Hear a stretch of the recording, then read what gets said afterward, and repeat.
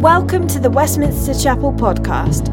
For more information and to support our mission to London and beyond, please visit westminsterchapel.org.uk.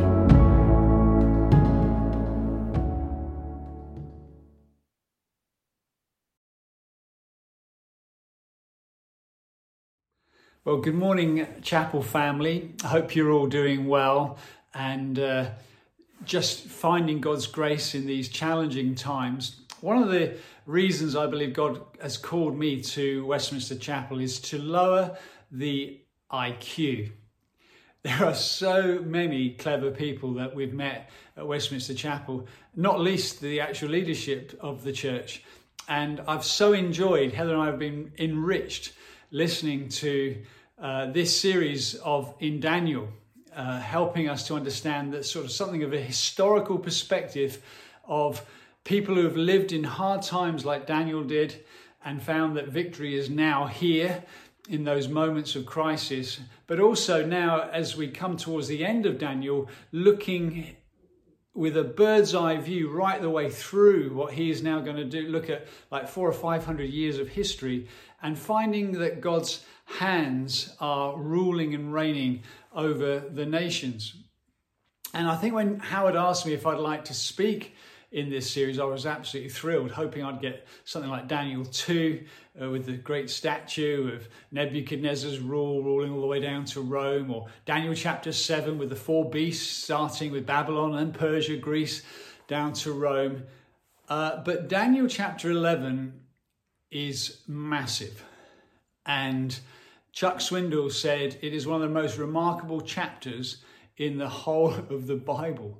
45 verses. Can you imagine Lloyd Jones, how long it'd take to do 45 verses? Probably 6 months. And I've got to try and do this in half an hour. So the challenge is how to apply this, look at this, and be able to help you in your post-lockdown phase. What are the lessons that Daniel was learning? What are the lessons God wants to apply to us? And I think this sermon you need to be a bit more scholarly with, in terms of you'll have to read Daniel 11. We won't have time to read all of that. And actually, we'll also be referring right to the end of the Bible in another apocalyptic book of Revelation, where it's looking even further ahead in order to help strengthen us for what we are doing here and now in London at this time. As I thought and as I prayed and as I panicked, reading this and then reading commentaries, watching some videos on this incredible chapter, God encouraged me to help you to look at this from a wide angle sort of point of view, to get out a wide angle lens and to look at this chapter through the lens of Acts chapter 4, verse 23 to 31, which is when Peter and John have come out of being seized by the religious leaders for performing a miracle on the guy who was standing there on the Gate Beautiful or sitting on the Gate Beautiful, and they healed him, this incredible miracle. And then they've been seized, they've been threatened, do not carry on preaching, go quiet, go under the radar. And they return to the church and share all that God was doing.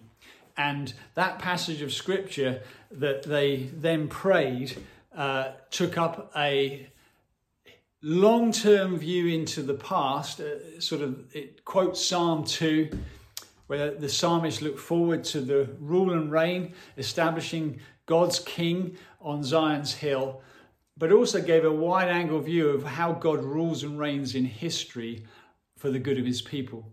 And so this talk this morning is called "The Church is in Safe Hands."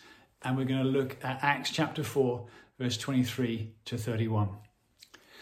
So the first thing I want you to see from Acts 4 and Daniel 11 is that we need to put our hands in the hand of God. Here come two disciples. They've been threatened. Quieten down. Hide away. Don't go public. And as they share this with the church, what does it say? It says in verse 24, when they heard this, they raised their voices together in prayer and they said, "Sovereign Lord." Daniel 11 follows on from Daniel 9, where it seems that Daniel is in this place. Verse 21 of Daniel 9 says, while I was still in prayer. It seems that prayer continues in Daniel 9, 10, 11. He's in this place of intercession, in this place of being immersed in the presence of God, where Gabriel comes and visits him. He sees visions of the future. Prayer isn't an optional extra. Prayer doesn't change a thing. It changes everything. We don't pray in the moment of crisis because, now we need God to help us with our life. Meanwhile, before that, we've been getting on quite okay. No, prayer changes everything. It changes us. It changes circumstances. It changes perspectives. It changes people's lives. It changes history.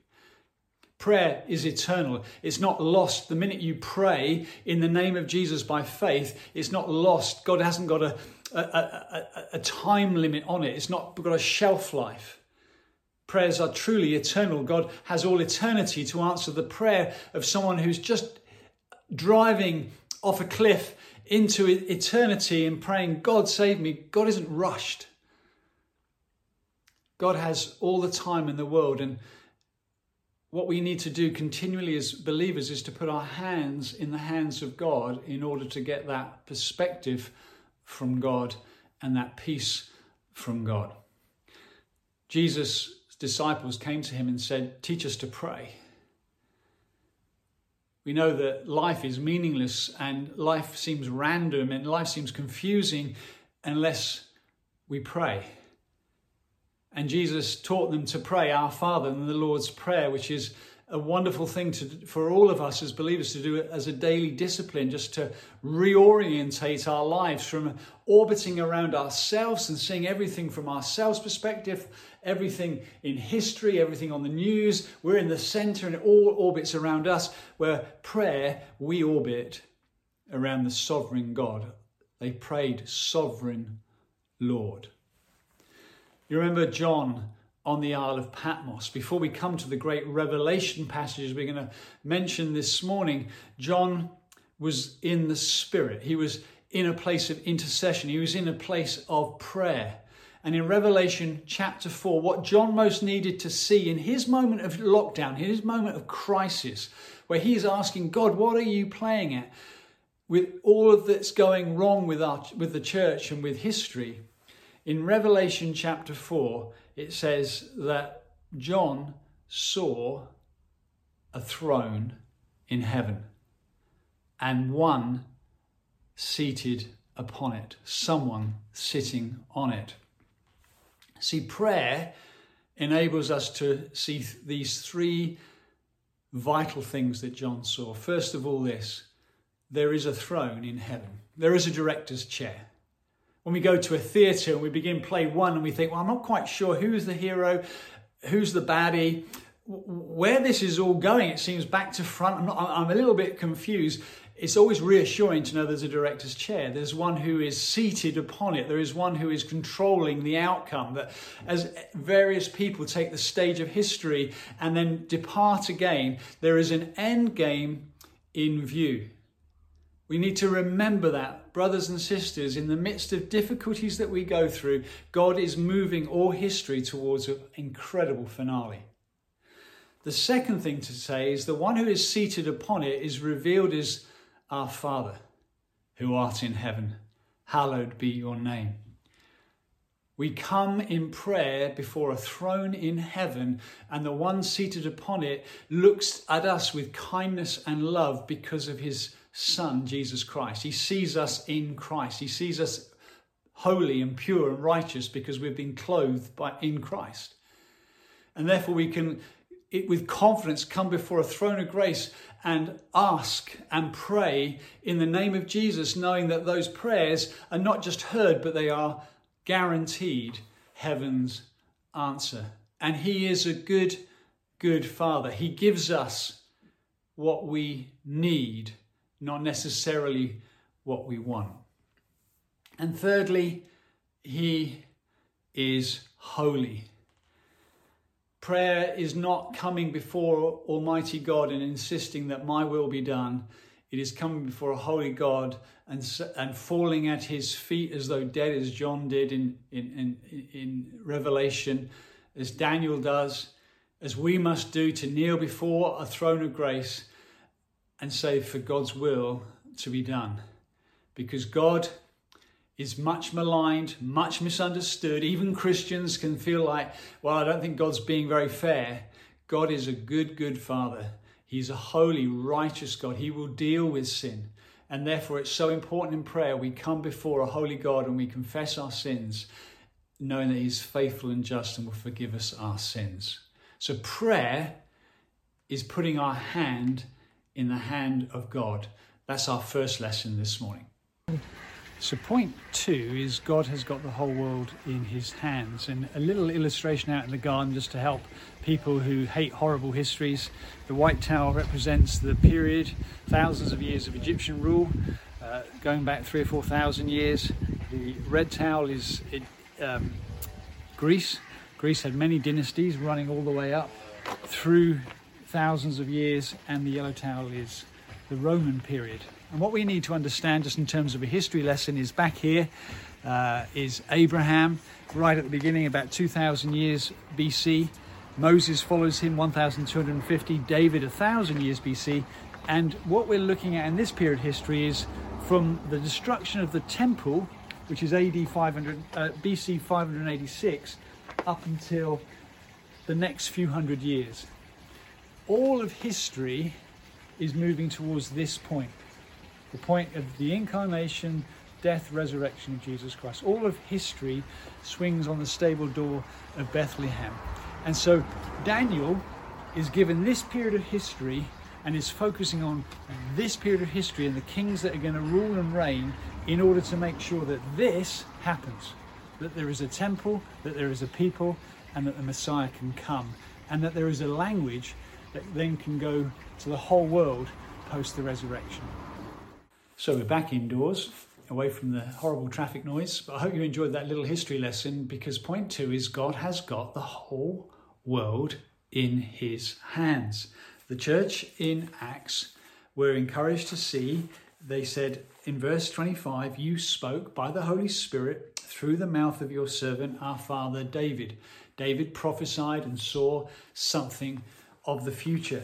Here in Daniel, Daniel is being shown what is going to happen over hundreds of years, things that he could never know, but that were revealed in terms of the plans, the sovereignty, the rule, the reign of God. It is quite incredible. In this short 35 verses, there are 135 prophecies that have literally, historically come true. Mind-blowing. And time does not permit me today to focus and to tell the whole historical story. And that's why I think if you really love history and you love the Bible, it's great to read a commentary or two and just get into this. But let me just do one. And this is at the beginning of Daniel chapter 11, which you can follow. Daniel was told, now I tell you the truth, 3 more kings will appear in Persia and then a 4th. After Darius the 3rd comes a 4th king called Xerxes. And when he has gained power by his wealth, he was the most wealthy of the Persian kings. He will stir up everyone against the kingdom of Greece. Then a mighty king will appear who will rule, this is from Greece, who will rule with great power and do as he pleases. This is Alexander the Great, King Alex, not from Madagascar, you've got to move it, but actually one of the greatest conquerors of history, Alexander the Great. At the age of 33, he had conquered all his known world up to the borders of Afghanistan and over to the borders of India. And he complained at the age of 33, when sadly he died, that he had no more land or peoples to conquer. And it was this Alexander the Great who would come, empire after empire would fall, temple after temple would be destroyed. And it is this King Alexander the Great, who has a dream and sees a man in purple who is to be worshipped and revered. And when Alexander the Great arrives in Israel, as Howard told powerfully this story, the high priest dressed in purple came out to meet him.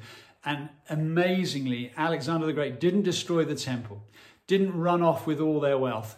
Instead, he pays tribute and an act of worship to Yahweh, our King, to King Jesus. And this is remarkable history. This is remarkable that God says to Daniel before it all happened, this is what will happen. And what we need to see when we think about God having the whole world in his hands, when we think of our day to day, what lessons does God want to help us with? Firstly, behind the machinations of evil men, God is ruling and reigning for the good of his people. That when evil men come to the throne and their boasts and their greatness is revered and seen by all, we know that their time is very limited. All the way through Daniel 11, these kings of the south and north, their reign, when you look at history, was 10 years, 20 years, 30 years at most. They soon are gone. They are soon forgotten in the dust of time. But God's work, God's people, God's will endures. Secondly, that nothing surprises God. He knows the end from the beginning. He is sovereign, and therefore we can be reassured that there is a good, pleasing and perfect will happening in our lives, even though we might not understand the circumstances in which we're going. The desire of Alexander the Great was to unify the whole world with a common language. And God used that desire so that when the gospel of Jesus Christ's resurrection and life is preached, this gospel could run and run through the entire world. And thirdly, most importantly of all, is that God watches over the beautiful land. It's mentioned in verse 16. God watches over Israel. God watches over his people all the way through history. So Daniel 11, in Daniel we find God watching over in the midst of huge persecution, whether Nebuchadnezzar, God watching over Daniel. Xerxes, who's mentioned here, Esther, the wicked Haman who wanted to destroy God's people and set to work to do that. God watches over his people. He puts Esther in the palace, and you know that story. I think of the story of Corrie ten Boom in the Second World War, a Jewish watchmaker who, along with her family, was arrested and taken to Ravensbrück concentration camp to face the ordeals of the Holocaust. And in the midst of that huge trial, Corrie was fearful and timid and saying to her sister Betsy, what's God doing? And Betsy wonderfully and wisely said to her, can you remember when we were children and we used to go on a journey and we would get on a train? Do you remember when Dad gave us the railway ticket? He gave us the railway ticket only when we got on the train, so we wouldn't lose it beforehand. God gives us grace for today. There is manna for today. Jesus says, do not worry about tomorrow. Tomorrow's got enough cares of its own. Today, you, chapel member, seek first the kingdom of God today and his righteousness, knowing that God is for you, God is ruling and reigning, and he is a good, good Father. The third point in this lens, looking at the wide-angle lens of history through Acts chapter 4, is in verse 27, the church prayed. Herod and Pontius Pilate met together with the Gentiles and the people of Israel in this city to conspire against your holy servant Jesus, whom you anointed. They did what your power and will had decided beforehand should happen. Now, Lord, consider their threats and enable your servants to speak your word with great boldness. God's grace and power was available to the early church. As it faced this backlash of persecution, what happened was grace and power came upon the early church. In the midst of seemingly evil days, there was grace, there was power, there was gospel expansion. And so if we turn back to Daniel chapter 11, and particularly now just focus on one other character in verse 21. Again, Howard's already referred to him and told much of his story. So my talk this morning will just repeat a little tiny bit of that history. It talks about a king who will succeed by a contemptible person who has not been given the honor of royalty, who invades the kingdom when its people feel secure, seizing it through intrigue and overwhelming armies being swept away. This is Antiochus Epiphanes. This is a type of Antichrist, embodiment of a spiritual force that is at war against God and at war against God's people, and exalting itself in a place of authority, feeling that it can thwart God's purposes. And Antiochus Epiphanes operates in the way I've just described in these verses, that his way of winning was to come and pretend peace. He would come to a nation and pretend he was on their side. He would they would drop their guard, and when they dropped their guard, he would just annihilate them. He would just wipe them from the face of the earth. And this horrible, contemptible person thought of himself as God and wiped out nation after nation. And his great desire was to wipe out the nation of Israel, to wipe the people of God off the face of the earth. And so he arrives at Jerusalem. He slaughters, within a few days, he slaughters 80,000 people.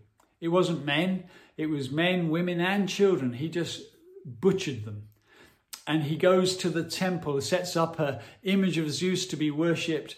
And the abomination that causes desolation, mentioned in Daniel chapter 31, they will set up the abomination that causes desolation, was he slaughtered. Instead of the lamb being slaughtered in terms of the prophetic promises of Jesus, the sacrificial lamb that was going to be slaughtered for the sins of the people in order to reconcile them to God, Antiochus Epiphanes slaughters a pig, an abomination to the Jews, a wickedness to defile the sanctuary, to defile the name of Yahweh, to defile God's purposes and promises.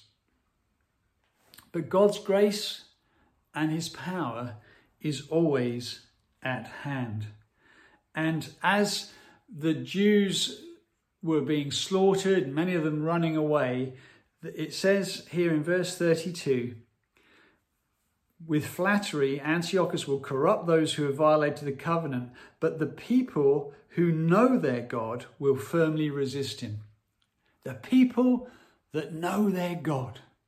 Now, Lord, consider their threats and enable your servants with great boldness. The people who know their God knows that there is grace and power in their time of crisis. There is grace and power for the people of God in Israel, in Jerusalem, under the boot of Antiochus, the king of Syria. They rebelled. They took to war. They went to war. It was amazing odds. There were 7,000 who gathered around a guy called Mattathias. And he had the first people who gathered around him were his sons, his 5 sons, which I love. We want our sons to be the first ones to gather around our leadership and say, we're with you, Dad. And 7,000 brave soldiers gathered around him to take on 60,000 of Antiochus' elite soldiers. And amazingly, they prevailed. They won. They overthrew the powerful force on them. And we know from history, we know from the Bible that this spirit of the Antichrist is at work through history. Revelation talks about how there are waves of history, waves of judgments, waves of disaster, waves of viruses, and God's wrath being poured out upon the earth, and leaders that arise with that spirit that is at war with God and at war with God's people. We think of Adolf Hitler, that same spirit in him that wanted to destroy the Jewish people, to wipe them from the face of the earth, and yet there was grace and power at hand so that did not happen. Think of Stalin. Think of Kim Jong-un. Think of people today that are at war with the Church of Jesus Christ, persecuting, betraying, imprisoning, killing people all over the world today. And the people of God standing firm, knowing God and firmly resisting the enemy. God's grace is always at hand, and his power is at hand for his people. So let me draw this short talk to an end by making a few comments from the book of Revelation. I titled this sermon, "The Church is in Safe Hands." I want everyone at Chapel to know we're okay. We're in God's hands. God is for us. God is orchestrating history. God is working in the world today for our good and his glory. And God knows the future. He's ruling the future. And God is interested in our lives. He's interested in the minutiae of our life. The hairs on our head are numbered. And history is moving forwards towards a great event. In Revelation chapter 17, we read of Babylon and the beast.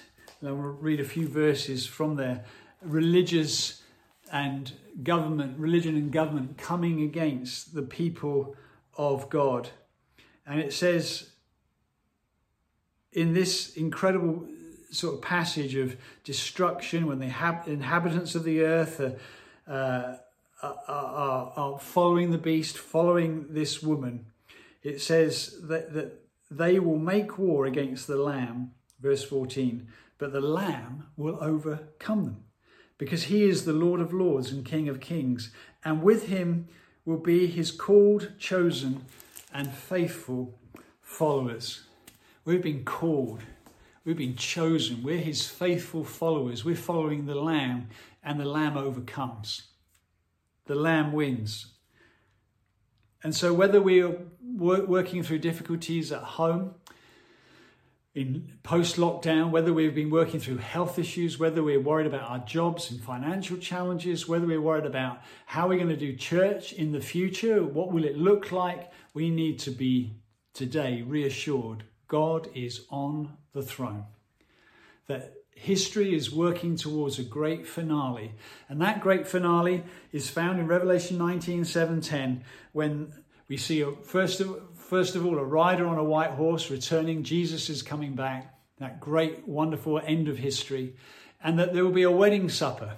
The church marries the bridegroom. The bride marries the bridegroom. We will be there on that final day. And we will all say this as we worship him and enjoy that incredible, rich feast and fellowship with God. It was worth it. Whatever our suffering, however bad life became, as Mother Teresa said, it will all seem like a one night in a cheap hotel, all of our life, in comparison to the exuberant joy, the everlasting love, the wonders of being in God's presence. It will all seem like one night in a bad hotel. So let me encourage you practically this morning.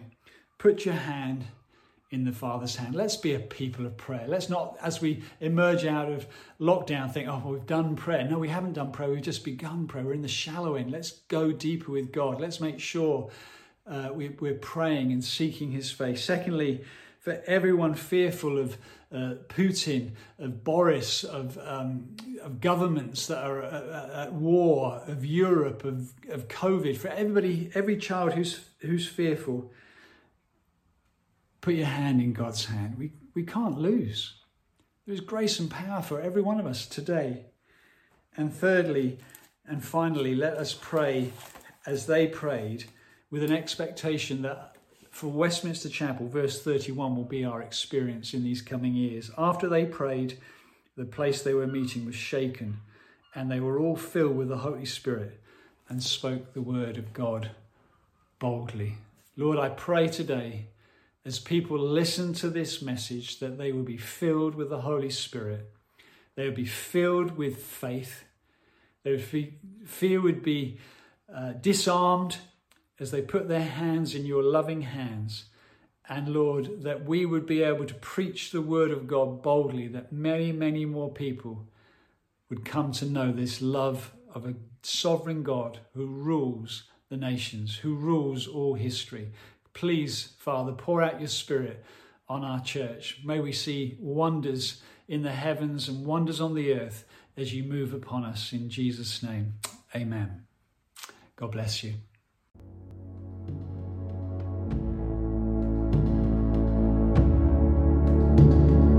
Thanks for listening to sermon audio from Westminster Chapel. If you'd like to partner with us in making disciples and sharing the gospel, please consider making a one-off or regular donation. Visit westminsterchapel.org.uk/giving to find out how.